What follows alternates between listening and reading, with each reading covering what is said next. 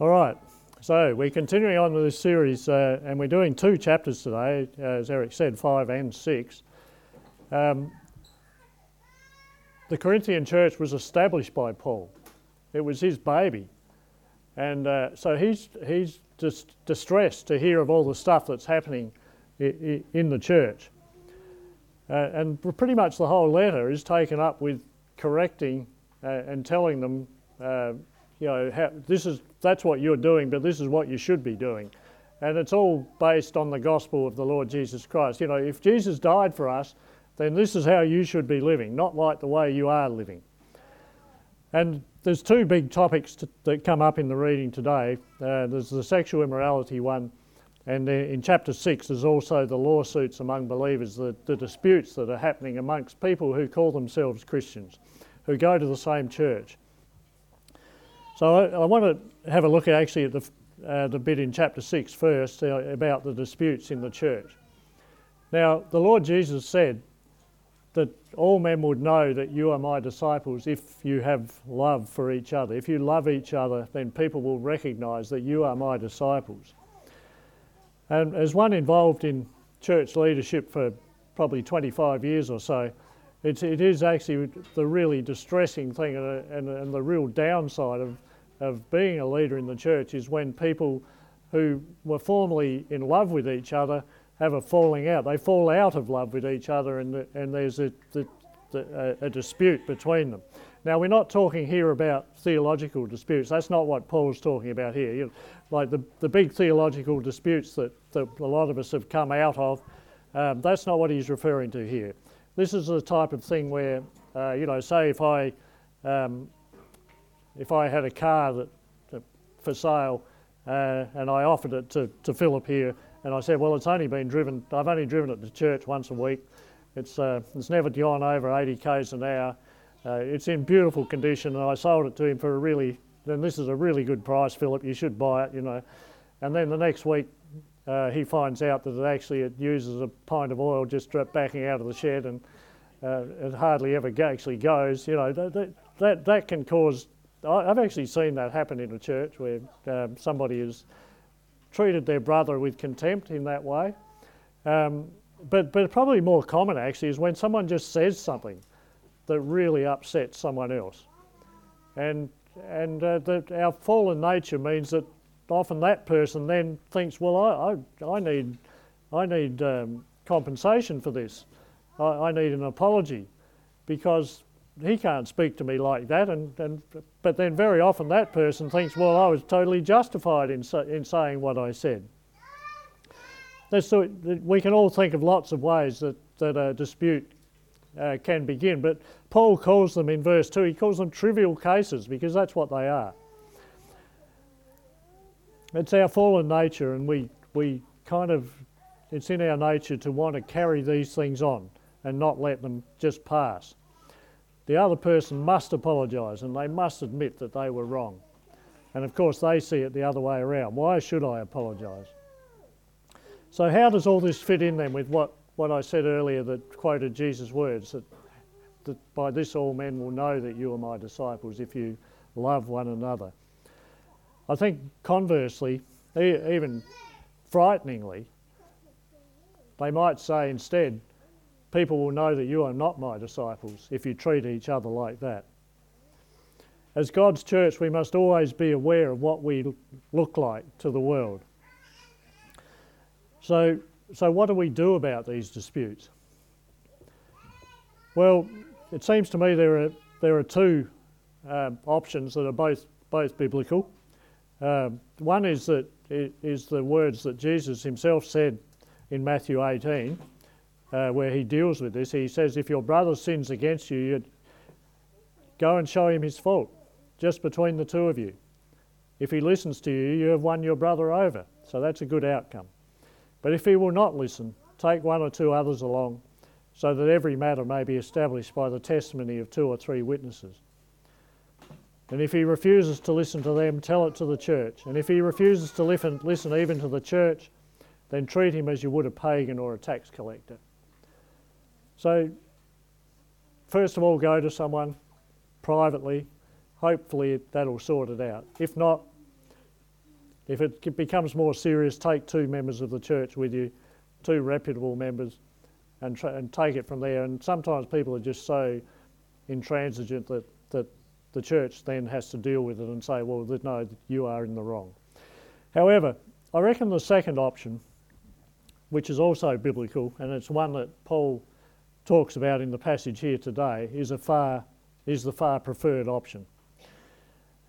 It's much simpler to put into practice because it only involves you. It only involves one person. It's there in today's reading in verse 7 of chapter 6.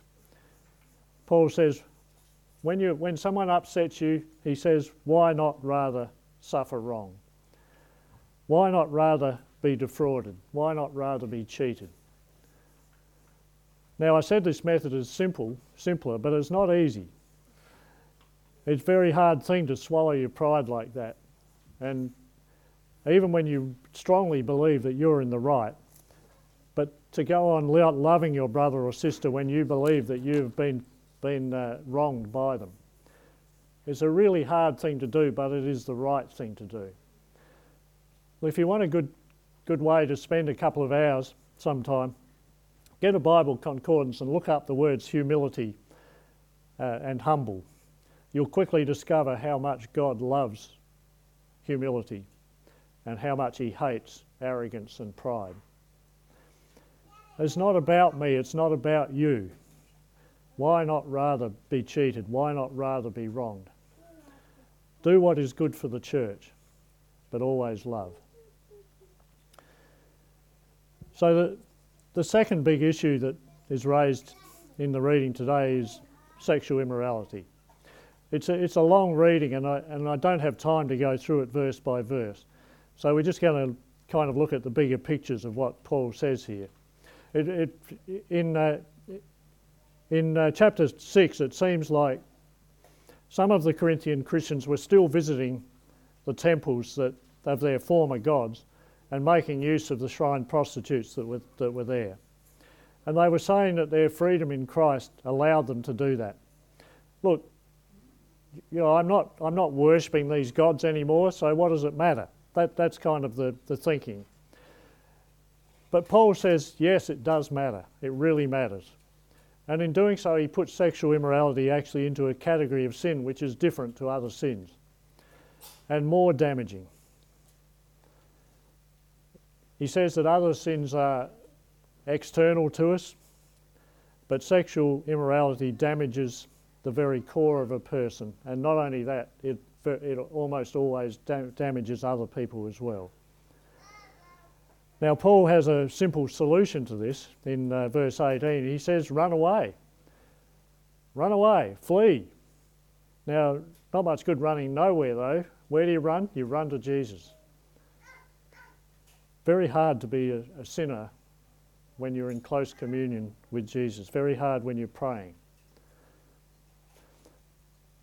You know, we've all seen and heard of whole churches that have fallen apart with sexual immorality in the leadership. They disintegrate, they stop being an integer, they stop being one because of sexual sin in the leadership. And it's insidious. It creeps into churches and destroys them. We've all heard of and seen that happen. So what can we do? Well, it seems we've got to have zero tolerance for this. We need good teaching, and this is the place to get it. We hear good teaching every week on these things, and that is certainly an important part of it. But the fact that my son is a pastor of this church reminds me of the role that fathers and parents in general, I think particularly fathers, have in teaching their sons and daughters about these things. Now, Shelley and I have 4 sons and 1 daughter. And any day now, I plan to,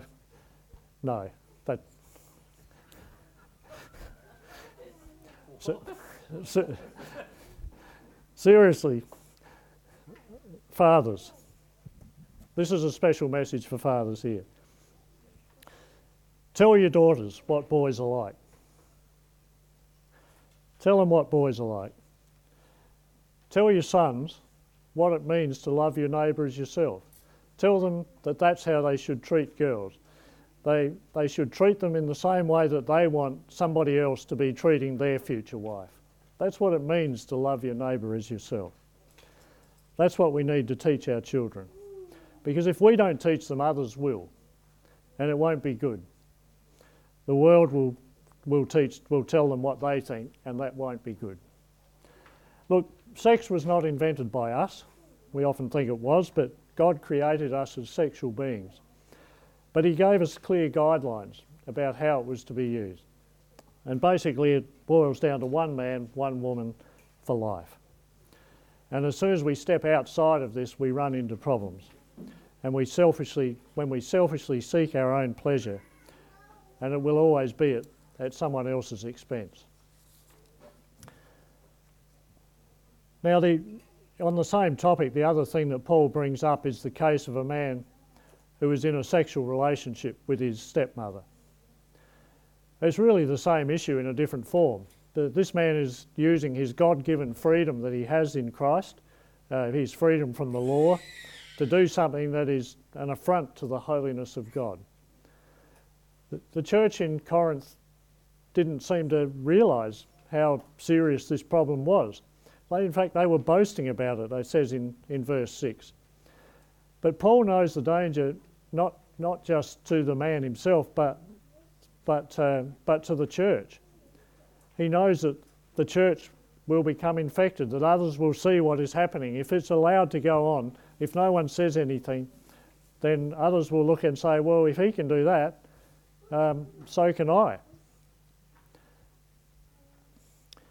And the church will become like the vineyard in Isaiah chapter 5, where God planted a vineyard and went there expecting to reap a good harvest of grapes. But instead he found bloodshed, and instead of righteousness he heard cries of distress. To apply that to the church at Corinth, we could say the vineyard of the Lord is the church, and the church is the garden of his delight. He looked for holiness and justice, but he saw people seeking their own pleasure. And he looked for righteousness, but he saw immorality. We must always be aware that we are Christ's ambassadors in this world. And it is unfair and it's unjustified, but Jesus is tarred with the brush that we paint with. He's judged by our actions.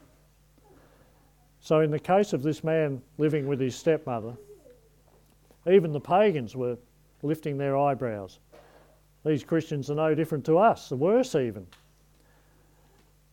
So Paul urges the church to stop ignoring this blatant sin and hand this man over to Satan, which means to exclude him from the fellowship. Not to punish him, but in the hope that it might bring him to his senses and that he will repent. Our bodies are temples of the Holy Spirit, a place where God lives. It's like using our bodies for sexual immorality is like using your favourite meal, like a beautiful roast lamb or something, and then going and tipping a cup of sewerage over it. Now, perhaps some of us feel uncomfortable even reading this passage because of our past sins. But Paul's and God's ultimate aim is not condemnation, but redemption. And so he sternly warns them of the danger. He says, neither the sexually immoral, nor idolaters, nor adulterers, nor men who practice homosexuality, nor thieves, the greedy, drunkards, slanderers, swindlers, these will not inherit the kingdom of God. They will not. And then he says, and that is what some of you were. But then there's this word, but. But, same as it's used in the same way that but is used in Ephesians chapter 2, where it says, but God who is rich in mercy. But here it's but. You were washed. You were sanctified. You were justified in the name of the Lord Jesus Christ and by the Spirit of our God. So even though the people of Corinth had been all these things, they weren't that now. They were changed. As we read passages like today's, it's very easy to slip into the, do this, don't do that, and you'll be okay type of thing, a legalism. That type of theology, and ignore the beacon, the lighthouse shining from this passage. In chapter 5 there, Christ our Passover lamb has been sacrificed. So, if Christ died for us, well, that just changes everything, doesn't it?